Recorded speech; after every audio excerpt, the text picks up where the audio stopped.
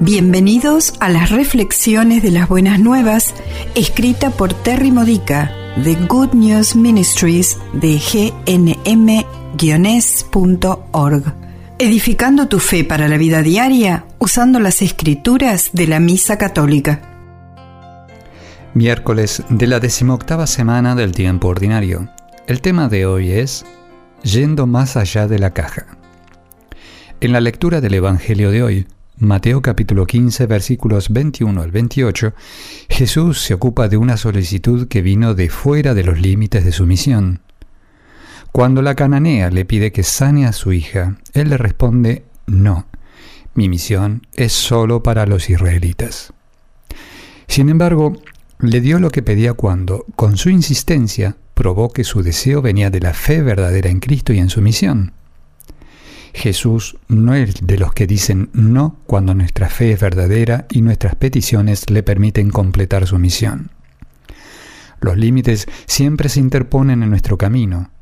Se le llama pensar dentro de la caja. Nosotros encajonamos cuidadosamente nuestra comprensión del mundo, de Dios, de la fe, de los demás, incluso quiénes somos y cuál es nuestro potencial. Esto es una trampa. Hay mucho más en la vida cristiana que aquello que está dentro de los parámetros familiares.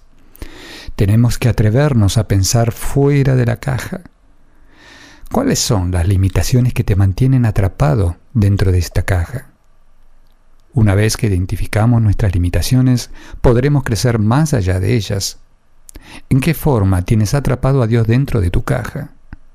Deja que Dios sobrepase tus límites. He aquí un ejercicio espiritual. Cuando entras a la iglesia y mojas tus dedos con agua bendita para hacer la señal de la cruz, hazlo con tu mano izquierda. Me pregunto, ¿qué mano usan los zurdos? ¿Te parece casi un sacrilegio hacer la señal de la cruz con la mano equivocada? ¿Por qué lo sería? Sal de la caja. Un día una mujer se aproximó a mí en la iglesia preguntándome si tenía cambio para $20 porque no tenía sencillo para pagar por la vela votiva que quería encender por sus plegarias. Yo no tenía el efectivo, así que le dije: a Dios no le importa si enciendes la vela sin pagar por ella. Es en la oración en lo que Él está interesado. Si realmente deseaba ayudar a la iglesia, podía aumentar su ofrenda durante la colecta del domingo. Pero mi comentario la ofendió. No sonaba apropiado. Estos son ejemplos de las pequeñas formas en que nos mantenemos atrapados dentro de nuestras cajas. Hay formas mucho más fuertes, límites que impactan en nuestras vidas y en las vidas de otros, de tal manera que de veras pecamos cuando elegimos quedarnos dentro de la caja. Para crecer en santidad, tenemos que poner atención con qué frecuencia nos aferramos a lo que es simplemente habitual o esperado o preestablecido, o es así como todos lo hacen. Necesitamos atrevernos a seguir a Jesús fuera de nuestras cajas. También tenemos que tener fe, como la mujer cananea, para derrumbar los muros de los parámetros preestablecidos. Esto es importante, porque allí afuera, en el más allá, es donde descubrimos que Dios es más grande de lo que pensábamos.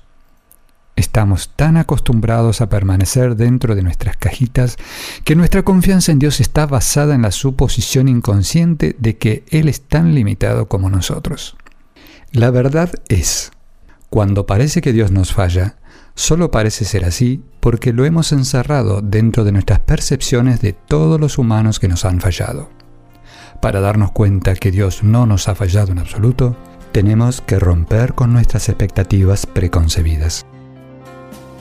Esta ha sido una reflexión de las Buenas Nuevas de Good News Ministries de gnm-es.org. Para más edificadores de tu fe o para conocer más sobre este ministerio, ven y visita nuestro sitio web. Encontrarás reflexiones para recibir por correo o por mensaje de texto, retiros en línea, recursos de oración y mucho más para ayudarte a conocer el amor del Padre, para acercarte más a Cristo y ser lleno del Espíritu Santo. Visita hoy gnm-es.org.